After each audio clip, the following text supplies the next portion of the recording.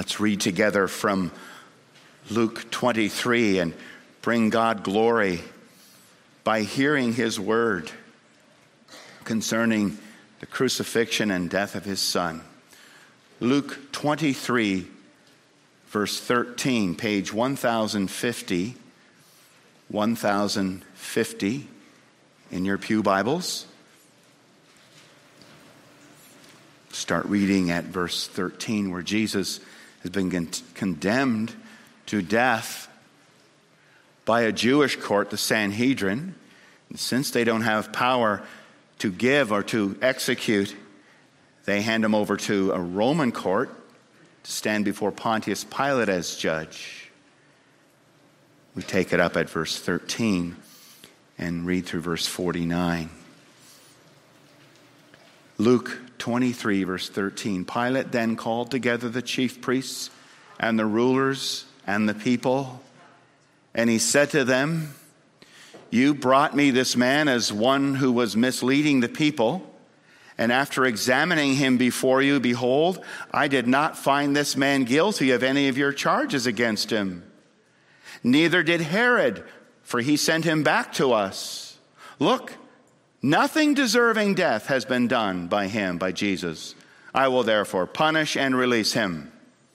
But they all cried out together, "Away with this man, and release to us Barabbas," a man who had been thrown into prison for an insurrection started in the city and for murder. Pilate addressed them once more, desiring to release Jesus. But they kept shouting, "Crucify, crucify him." A third time he said to them, "Why? What evil has he done? I have found in him no guilt deserving death. I will therefore punish and release him." But they were urgent, demanding with loud cries that he should be crucified, and their voices prevailed. So Pilate decided that their demands should be granted. He released the man who had been thrown into prison for insurrection and murder, Barabbas, for whom they asked. But he delivered Jesus over to their will. And as they led him away, they seized one, Simon of Cyrene, who was coming in from the country, and laid on him the cross to carry it behind Jesus. And there followed him a great multitude of the people and of women who were mourning and lamenting for him. But turning to them, Jesus said, "Daughters of Jerusalem, do not weep for me, but weep for yourselves and for your children. For behold, the days are coming when they will say, 'Blessed are the barren and the wombs that never bore and the breasts that never nursed.' Then they will begin to say to the mountains, 'Fall on us,' and to the hills, 'Cover us.' For if they do these things when the wood is green, what will happen when it is dry?" Two others, who were criminals, were led away to be put to death with him. And when they came to the place that is called the Skull, there they crucified him, and the criminals, one on his right and one on his left. And Jesus said, "Father, forgive them, for they know not what they do." And they cast lots to divide his garments. And the people stood by watching. But the ruler scoffed at him, saying, "He saved others, let him save himself, if he is the Christ of God, his chosen one." The soldiers also mocked him, coming up and offering him sour wine and saying, "If you're the king of the Jews, save yourself." There was also an inscription over him, "This is the King of the Jews." One of the criminals who were hanged railed at him, saying, "Are you not the Christ? Save yourself and us." But the other rebuked him, saying, "Do you not fear God, since you are under the same sentence of condemnation? And we indeed justly, for we are receiving the due reward of our deeds. But this man Jesus, has done nothing wrong." And he said, "Jesus, remember me when you come into your kingdom." And he said to him, "Truly I say to you, today you will be with me in paradise." It was now about the 6th hour, and there was darkness over the whole land until the 9th hour, while the sun's light failed, and the curtain of the temple was torn in two. Then Jesus, calling out with a loud voice, said, "Father, into your hands I commit my spirit." And having said this, he breathed his last. Now when the centurion saw what had taken place, he praised God, saying, "Certainly this man was innocent." And all the crowds that had assembled for the spectacle, when they saw what had taken place, returned home, beating their breasts. And all his acquaintances and the women who had followed him from Galilee stood at a distance, watching these things. If you just turn your attention to verses 33 and 34a, we want to focus on that this morning. And when they came to the place that is called the Skull, there they crucified him and the criminals, one on his right and one on his left. And Jesus said, but Jesus kept saying, Father, forgive them, for they know not what they do. This is God's word, and he bless us by it.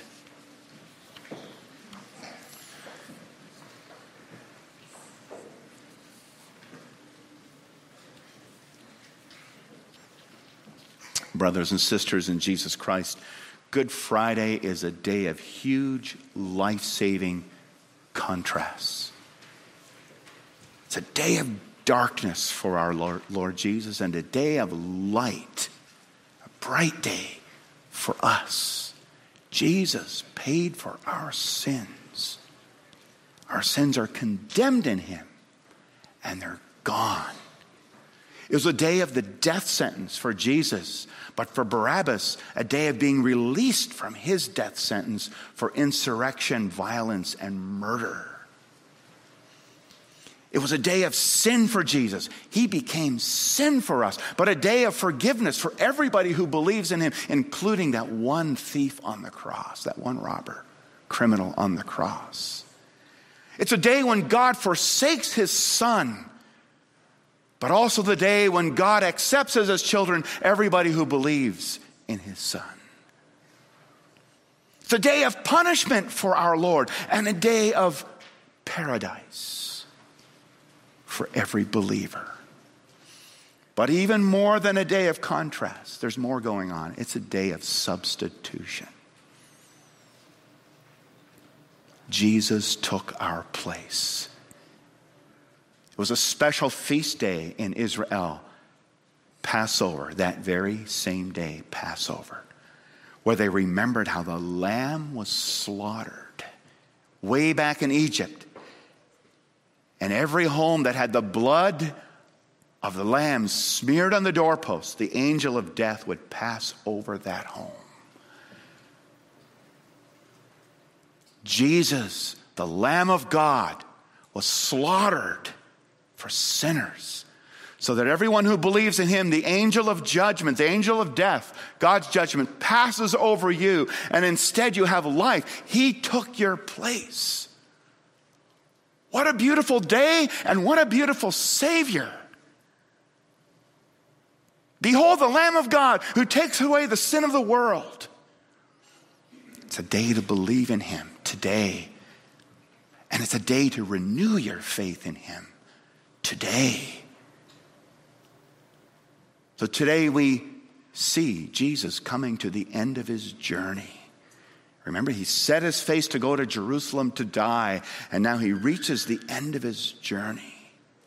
While beside him, another man has his journey reversed. He's headed for death, but he begins a new journey that goes to paradise. The end of Jesus' journey is the beginning of a journey to life for everybody who believes. His journey's end is our beginning. Well, let's see three things here. The place where Jesus ended his journey. The place of the skull hanging among criminals. And then his prayer at the end of his journey. Father, forgive them, for they don't know what they're doing. And then the promise. Today you'll be with me in paradise for everyone who believes. First then, the place. In Aramaic, the name of the place is Golgotha.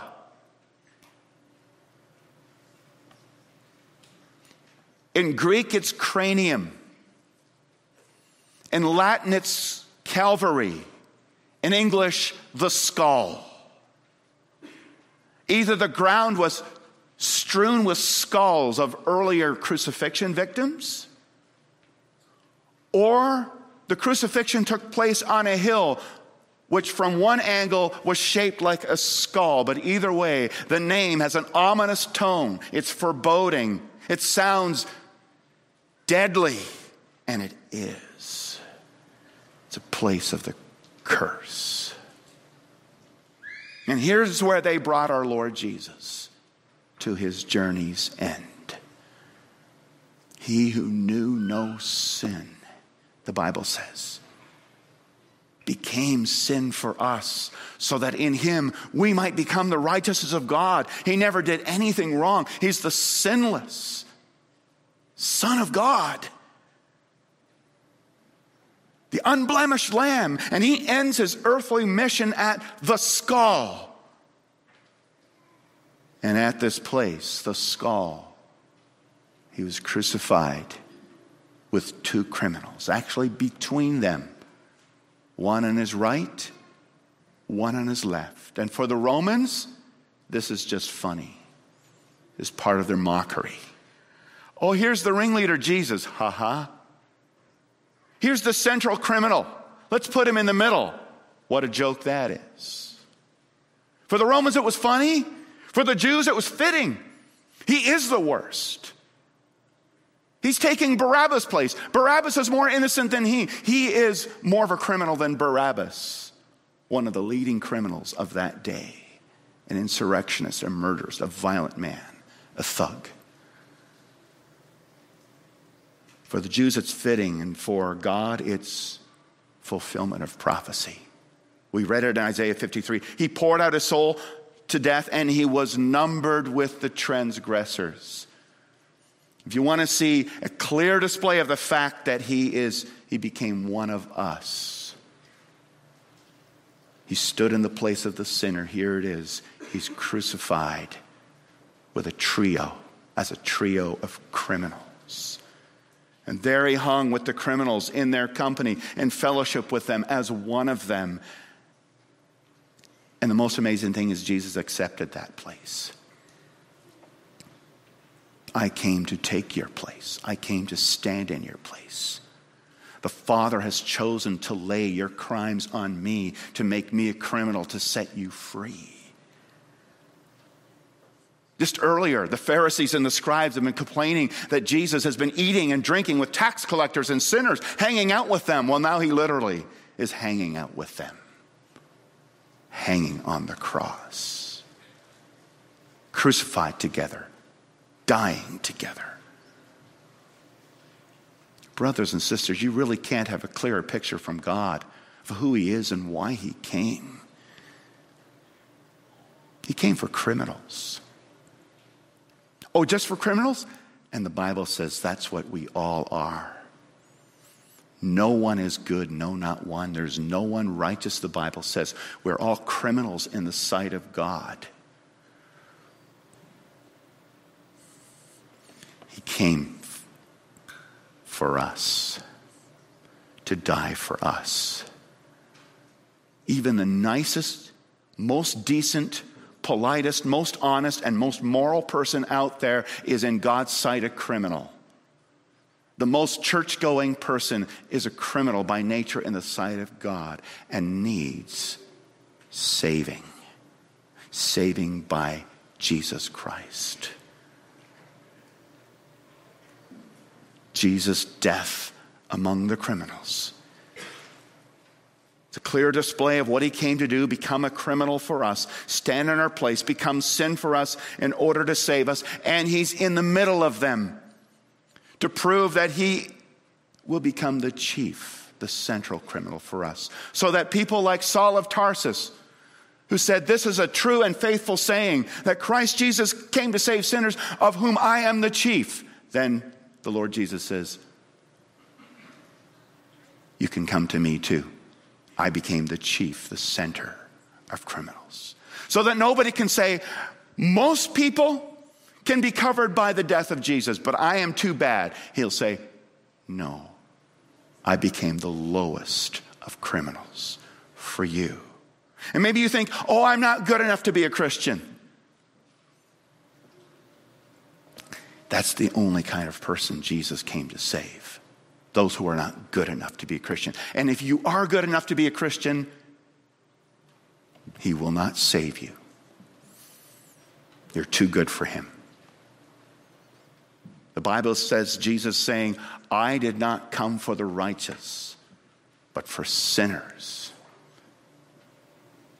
who repent. I'm too bad to be a Christian. That's the only kind of person fit to become a Christian.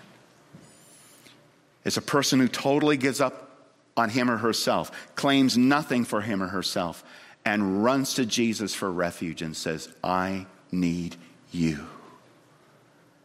All of you and only you. And then Jesus says, I came for you.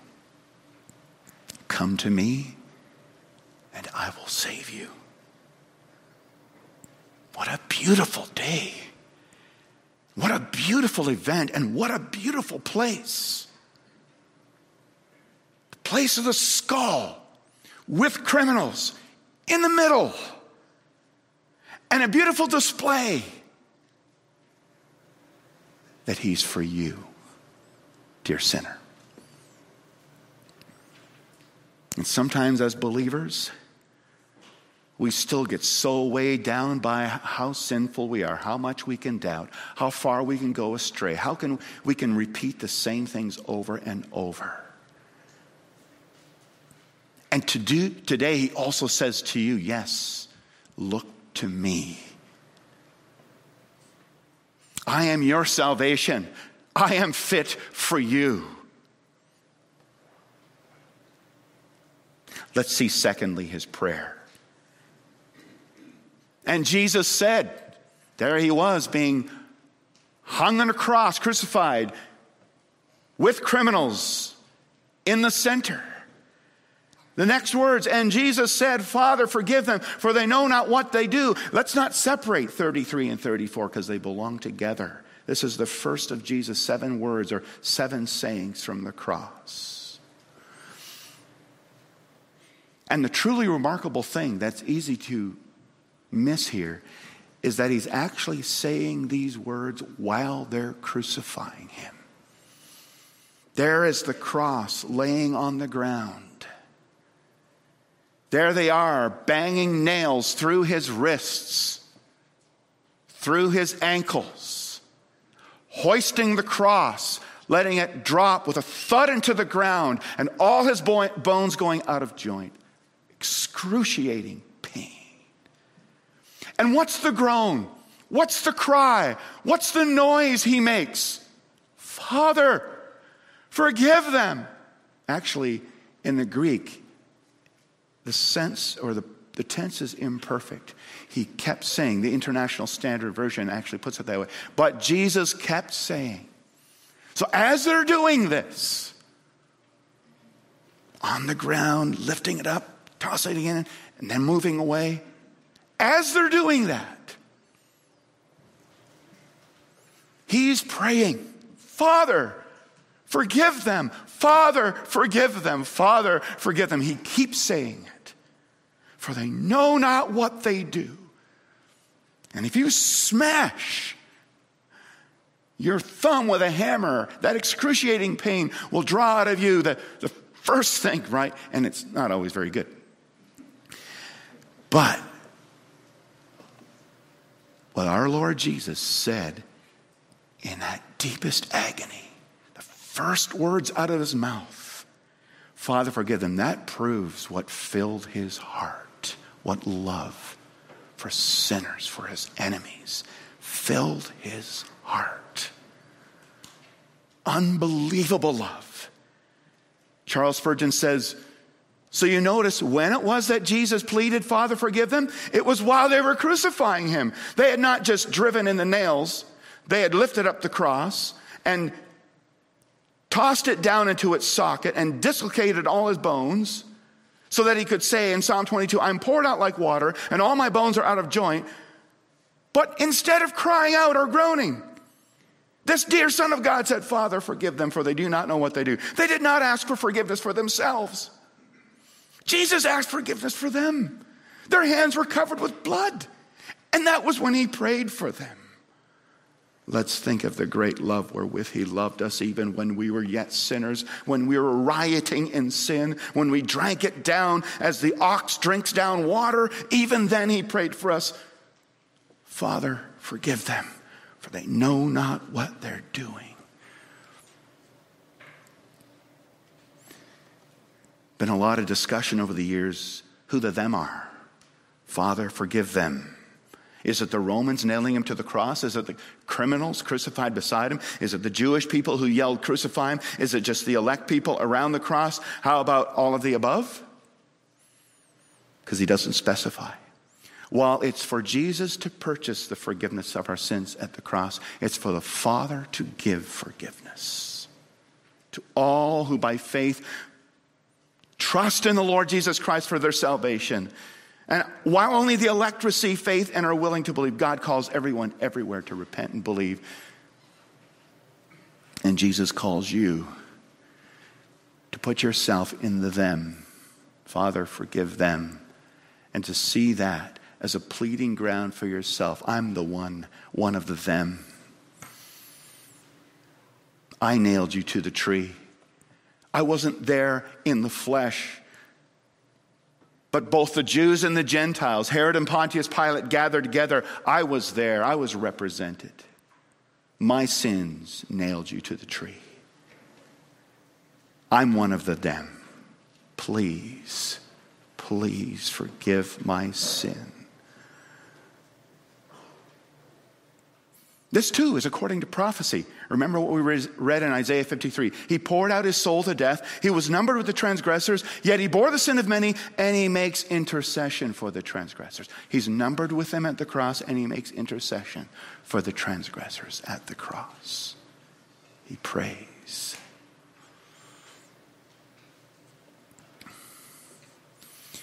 It's a place of refuge. It's a prayer for you to find refuge. The centurion went there for refuge. He's praying for me. One of the robbers crucified alongside him went there for refuge. Thousands of the crowds who said crucify him 50 days later in the day of Pentecost went there for refuge. Many of the priests who organized his crucifixion came to faith later. They went there for refuge. Let's also go to the prayer of Jesus for his enemies, for refuge. Again, Charles Spurgeon, he reflected on that little word, them, and I have that printed in the bulletin on the facing page. In a sermon on this prayer, Charles Spurgeon wrote, I feel that I can crawl into that pronoun, them. Can you get in there? Oh, by a humble faith, appropriate the cross of Christ. Make the cross of Christ your own by trusting in it and get into that big little word, them. It seems like a chariot of mercy that has come down to earth into which a man may step, and it will bring you up to heaven. Father, forgive them. Crawl into that little word. Make it your own. Say, Father, because of what Christ did for me, a transgressor, a sinner, a criminal at the cross, forgive my sins. Take them away. Remember them no more. Do not hold them against me. Accept me as righteous. Love me as your own child. And he will.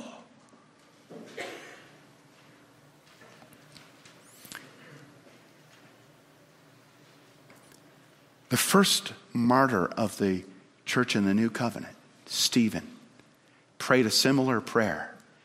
As he was speaking for Christ, and the Jewish leaders came, and the people came, and they threw stones at him, and they killed him. As he was being stoned, as they were killing him, he prayed, Lord, do not hold this sin against them. It's an encouragement for us to pray for our enemies as well, like Stephen did, to those who persecute, bully, and badger us. To pray to the Father for them, that they would repent and confess their sins in the name of Jesus, and the Father would forgive them, and they would become new creatures. They would also have a reversive journey. rather than journeying toward punishment as rebels of God. Turning Christ in faith and beginning a journey to paradise, the journey of forgiveness, the journey of a new life. May that love so fill our hearts that that becomes our first response to those who hate us. Well, let's take a moment to look thirdly at his promise. His place. The place of the skull between two criminals. His prayer, Father, forgive them. But notice now, one of those two criminals took refuge in that pronoun, them. Father, forgive them. And he turned to Jesus for salvation. Now, the other Gospels tell us that first both criminals were cursing Jesus. They were railing at him. But one of the two had a change of heart while hanging there on the cross. While the other one kept cursing Jesus, verse 39, one of the criminals who were hanged railed at him, saying, "Are you not the Christ? Save yourself and us." He hates Jesus. He didn't want Jesus. He just wanted down. He wanted Jesus to do something for him, but he didn't believe in him. This should totally frighten us. This criminal on the cross has the yawning gates of hell clawing at him. Come here. On the other side, there's an open door to paradise. Believe in Jesus. Be saved. And while so close to death, he chooses the door of hating Jesus, rejecting the Christ, and going to hell. And if you're in that spot today, you've got these two doors in front of you. It should be clear to you and me which door is the good door, and which door God is calling you, urging you to take, and which door Jesus prayed for you to take. And that's where the other criminal went. As the other man hung beside Jesus, he believed in this dying man. It's hard for us to believe in God, in Jesus, when he's strong and he's doing miracles. But here he is, weak, pathetic, hanging from a cross, helpless, dying.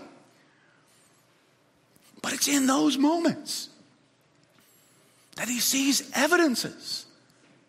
This is the Son of God. And he trusts in him. First, he feared God. He said to the other guy, "Do you not fear God?" Secondly, he confessed his sin. "I'm justly being punished, and so are you, but this man has done nothing wrong." So thirdly, he also confessed Jesus' righteousness. This man has done nothing wrong. But then he personally called on Jesus' name. He said, "Jesus." He confessed his grace. "Remember me." Salvation is in you remembering me. When you come into your kingdom. In other words, he believed that after Jesus died, he would rise again and rule a kingdom. Like, this is amazing. Faith.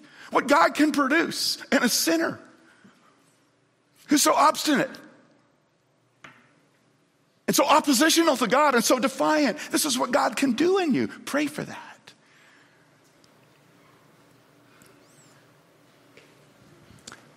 And Jesus promised him, "Today you will be with me in paradise." Salvation is immediate. It's personal. You'll be with me. Ultimately, that's what heaven's about. Not doing whatever you want. It's about being with Jesus and walking with him in close fellowship. The salvation's eternal. Paradise is never ending. And it's glorious and beautiful. It's a restored life. And though he entered paradise like within a few hours of this promise, we who believe in Jesus also have this gift of salvation immediately. Paradise becomes your inheritance right away. Your walk in life becomes a personal walk with God through Jesus right away. You have eternal life, you have hope, and nobody can take that away from you right now. What a way to walk and spend the rest of your life.